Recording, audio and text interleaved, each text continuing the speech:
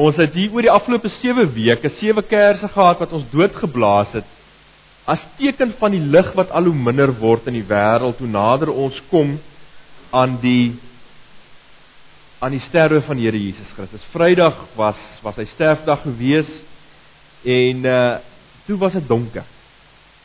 Gister word tradisioneel genoem Quiet Saturday, wanneer Jesus in die graf was, en dan opstandingssondag staan hy op.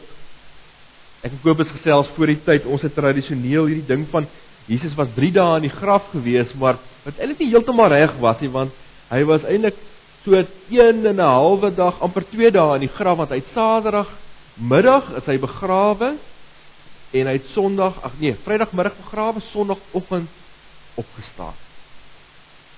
En daarom het die dag ook geskuif van die tradisionele Sabbat af na die Saterdagdag, want die vroeë kerk het gevoel, die Here Jesus se opstanding is ons groot dag. Dis die dag wat ons wil vier.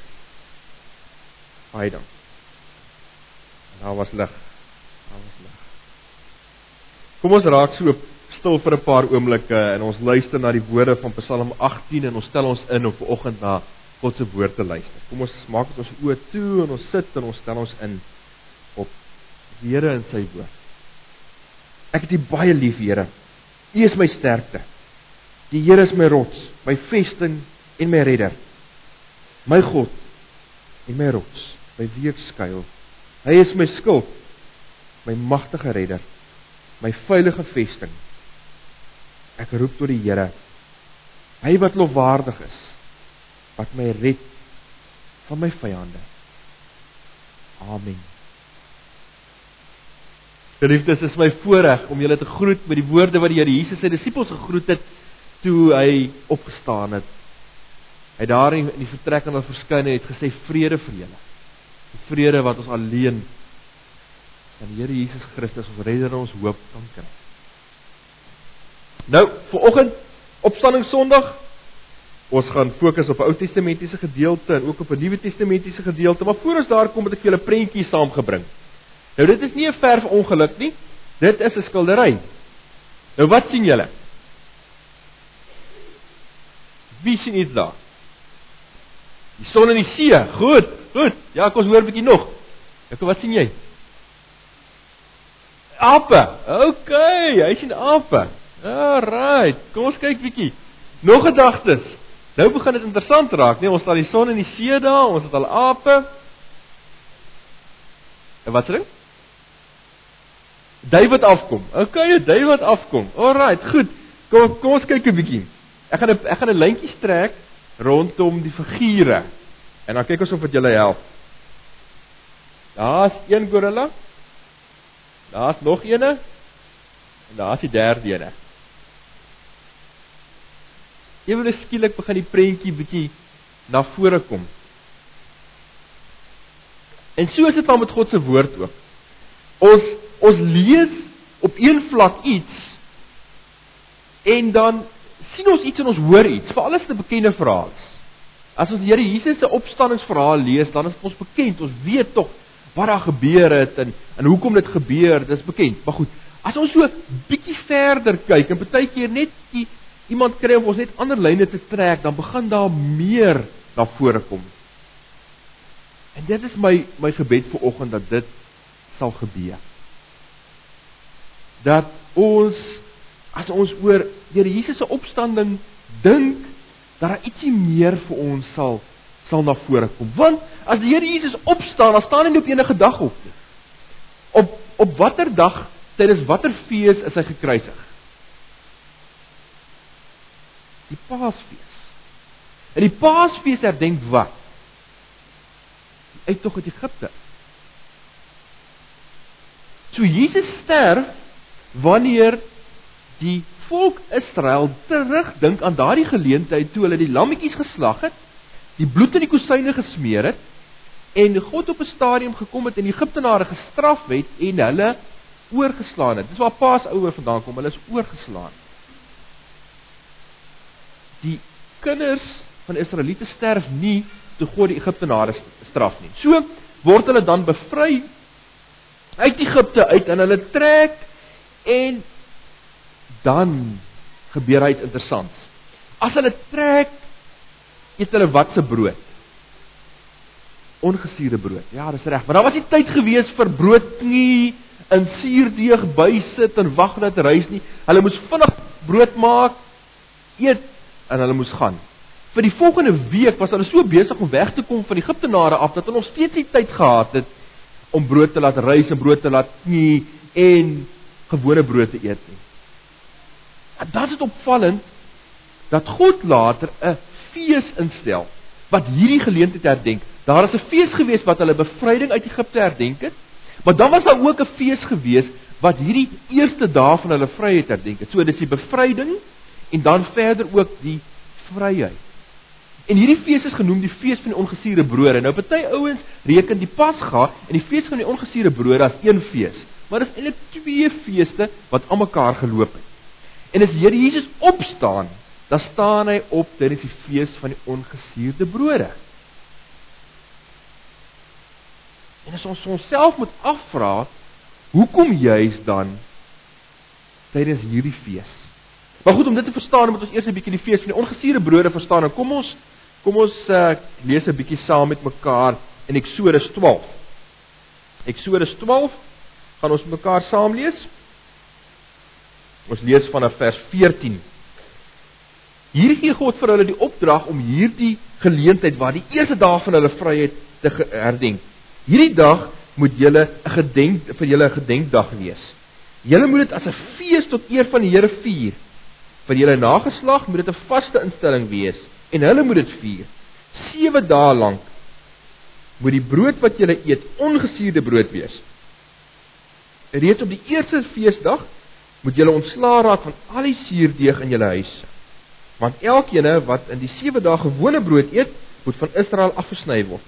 Op die eerste van die 7de dag moet daar 'n gewyde byeenkoms wees. Op hierdie dae mag geen werk gedoen word nie. Ekskuus, ek het verkeerd gelees. Op die eerste en die 7de dag moet daar 'n gewyde byeenkoms wees. Op hierdie dae mag daar geen werk gedoen word nie, behalwe dat vir elkeen iets te ete voorberei kan word. Onthou die fees van die ongesuurde brood, want die eerste dag van die fees is presies die dag waarop ek julle stamme uit Egipte bevry het. Julle en julle nageslagte moet die dag altyd 'n vaste instelling vier. In die eerste maand moet julle van die aand van die 14de af ongesuurde brood eet tot die aand van die 21ste van die maand. 7 dae moet daar geen suurdeeg in julle huise wees, want elkeen wat gewone brood eet, sal van die gemeente van Israel afgesny word. Dit geld vir vreemdelinge, sowel as vir gebore Israeliete. Julle mag glad nie gewone brood eet nie. In al julle woonplekke moet julle net ongesuurde brood eet. Nou goed, klink snaaks. Ongesuurde brood, wat is die probleem dan nou met die suurdeeg? Het dit net bloot gegaan oor die feit dat hulle nie suurdeeg gehad het toe hulle getrek het nie? Dit het oor iets meer gegaan. Dit het aanvanklik begin oor 'n praktiese reëling. Hulle het nie tyd gehad om brood te laat rys nie, maar met die tyd kry hierdie ding 'n bietjie 'n dieper geestelike betekenis, want suurdeeg word oral in die Bybel, behalwe een plek as ek reg onthou, in 'n negatiewe konteks gebruik. So suurdeeg word gewoonlik gesien as iets wat verkeerd is, wat deel raak van die Here. Hoekom is dit so? Hulle het nie Tesco toe gegaan en gou suurdeeg gaan koop en hulle brood ingesit nie. Wat hulle gedoen het, hulle het die vorige dag se deeg gevat, 'n stukkie daarvan gehou en in vandag se deeg ingemeng en geknie en dan het dit weer meer geword, dan vat hulle weer 'n bietjie van vandag sinne en sit dit weer in môre sinne. So dis elke keer ietsie van die oue wat in die nuwe ingebring is. En met hierdie fees kry hierdie beginsel 'n geestelike betekenis. Nou daar kom 'n tyd in die jaar wanneer ons die verlede moet los. Waar ons die dinge wat nie goed vir ons is nie, die oue agter ons moet los, ons huise moet skoonmaak en nuut moet begin. En so word hierdie fees baie prakties in die lewe van die Israeliete. Dit was 'n tyd gewees wanneer hulle weer bietjie gedink het oor wat is die ou bagasie wat ons met ons saamdra, wat is die ou sondes wat ons met ons saamdra, en hulle daarvan afstand gedoen. Dit het prakties geraak in hulle huise, dat hulle het so bietjie huise skoon gemaak, het goed uitgegooi, dat die ouens het in huisies gebly met klein venstertjies, klein deurtjies, en as hulle so bietjie skoon gemaak het, dan was daar sommer weer plek gewees, en dan was plek vir lig gewees, en ietsie wat ons maar hier ook ervaar, mense plek is so benoud, en daar is min plek, en as jy goed te veel is, dan voel jy sommer meer ingedruk ook. En later skrywe 'n paar skrywers dat hulle vermoed dat hierdie gedagte van spring clean, want dit is nou lentetyd, hè, kom moontlik van hierdie gedagte. Daar's 'n tyd in die jaar wanneer ons fisiese omgewing bietjie skoon maak, maar ook ons innerlike lewens. En dis juist in hierdie fees waar die Here Jesus dan opstaan. As jy Israeliete hoor, as jy Jode hoor, dat Jesus het opgestaan tydens die fees van die ongesuurde brode, dan hoor hulle baie meer. Dan hoor hulle baie meer as net die Seun van God wat opstaan op die eerste dag van die week. Hulle ken hierdie geskiedenis. Hulle weet wat hulle vier. En nou is die vraag, maar hoekom juis hierdie dag? As die Here Jesus opstaan, dan oorwin hy die dood. Hy word die grootste teken van God se liefde vir sy wêreld. Daar in die begin God 'n pad stap met ons as mense, by die skepping, by die verbond hernuwe hy dit. En dan kom hy die Here Jesus en hy betaal die grootste prys wat hy kan. Hy laat sy eie seun sterf en opstaan vir ons.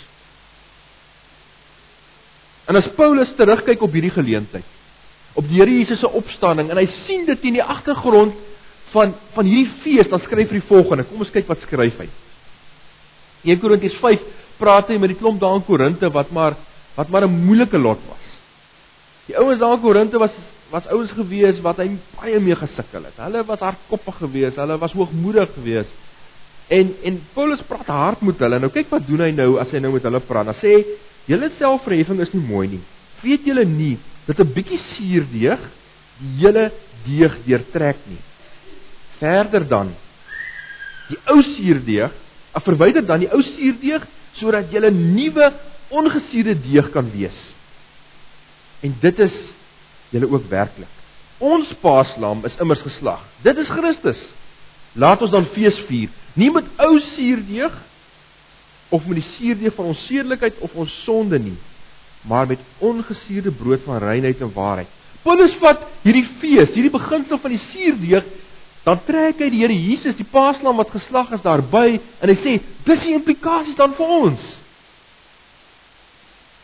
Dis wat die Here Jesus in ons lewe kom doen het.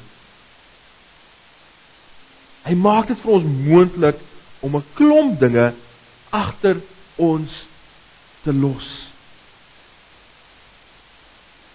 Hy maak dit vir ons moontlik om die suurdeeg, wat dit ook al mag wees, ons gaan later in detail meer daarby kom, wat ons nog so saam met ons dra, te vat en te sê, nou maak ek my huis skoon. En opvallend, nee, die Israeliete moes vir 7 dae lank suurdeeg uit hulle huis hou. Daar had nie dalk nog ietsie agtergebly het nie. Hulle moes seker maak dat hulle alles gelos het, nuut begin, die jaar nuut begin, voorbegin. Sonder hierdie oue wat hulle met hulle saamdra. Ek het vir ons 'n stukkie video saamgebring. Nou die video kom uit die fliek The Mission uit, wat hier, as ek reg onthou, was dit hier die laat 80er jare gewys het. 'n baie goeie fliek. En ek het vir ons 'n klein stukkie daarvan saamgebring, wat vir julle ietsie sal wys. Hy vir ons ietsie sê van die dinge wat ons met ons soms saamdra. Nou die karakter Mendoza, wat deur Robert De Niro gespeel is op pad na 'n sieningstasie toe. Maar hy het nog nie, hy glo nie in travel light nie, julle sal nou sien. En nou is op pad na hierdie sendingstasie toe, en by hierdie sendingstasie is die vorige sendeling vermoor deur hierdie inboorling. Hulle het hom daar op 'n kruis vasgemaak en hom in 'n rivier gegooi en daar afgespoel. Hy's op pad met hierdie pakkaas na 'n plek toe wat dit nie gaan nodig hê. En dan word dit vir hom afgesny, en as hy vrykom daarvan, die verligting. Maar tog het hy dit met hom saam gedra. En is dit nie maar wat ons doen nie? Is dit nie wat ons doen op verskillende maniere, hoe ons goed met ons saamdra? Wat vir ons niks in die toekoms gaan help nie, maar wat ons tog maar saamdra. En daar is so 'n paar kategorieë goed wat ons so lief is om met ons saam te dra.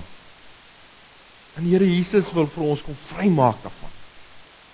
As hy opstaan tydens die fees van die ongesuurde brode, dan wil hy nie net hê ons moet ons huise skoon maak nie, maar hy kom maak ons lewens skoon. Hy kom maak ons vry van die sonde wat ons so saam met ons dra en wat ons so sukkel van ons laat raak. Gewoontes wat so deel van ons geword het. En hy kom maak ons los daarvan. Hy kom maak ons los van 'n klomp skuldgevoelens. As daar nou, dink ek, een volkie is in die wêreld wat baie goed daarmee is, om skuldig te voel, is nou ons lot. En ek weet nie of skuldgevoelens al iemand tot iets positief aangespoor het nie.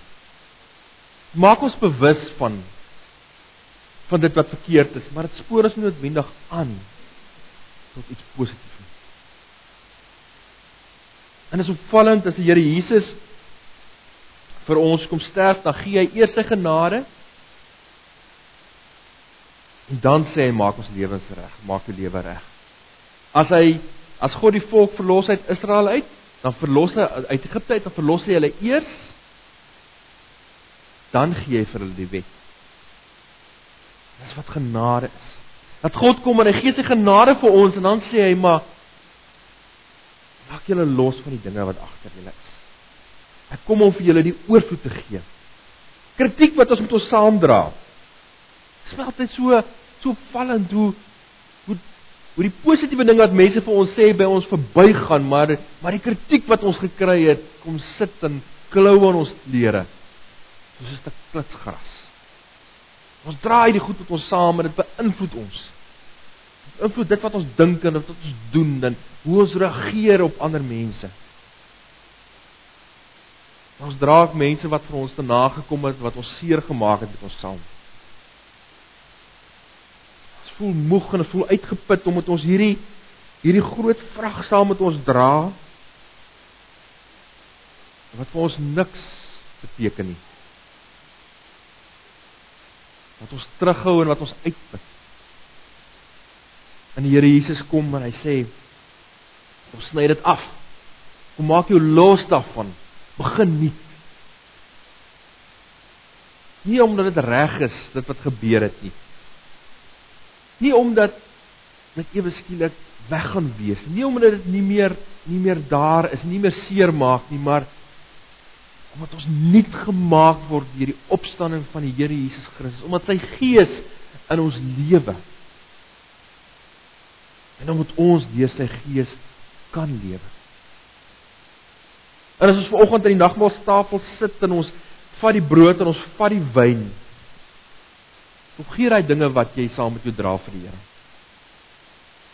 Gee dit vir hom en sê, Here, hier is dit. Ek wil nie meer nie. Ons sny hierdie bande af wat my so terughou, wat my so vashou. Dat ek nie u vreugde kan ervaar nie oorvloed kan ervaar wat u vir my gegee het nie. Maak my los daarvan. Maak my nie. Amen. Almagtige Here, Vader, Here, u ken die goed wat ons saamdra. U ken die woorde van kritiek wat ons so in ons ore hoor. Al is die bron nie eers meer by ons nie. Here, ons weet hoe dra ons die ouens wat ons te nagekom het en die mense wat ons seer gemaak het saam met ons deur ons lewe heen. Hoe dit ons verhoudings beïnvloed, hoe dit ons lewens regeer. Vader, kom maak vir ons vry. O Gees van God wat in ons bly, maak vir ons nuut. Help vir ons om vry te kom van die sonde wat daar in ons lewens is. Van skuldgevoelens. die ou suurdeeg wat nog in ons lewens is. Here, dankie dat U dit kom doen deur die kruis, dat U dit vir ons moontlik maak om die bande af te sny, toue los te maak, regop te staan, in die toekoms tegemoet te loop.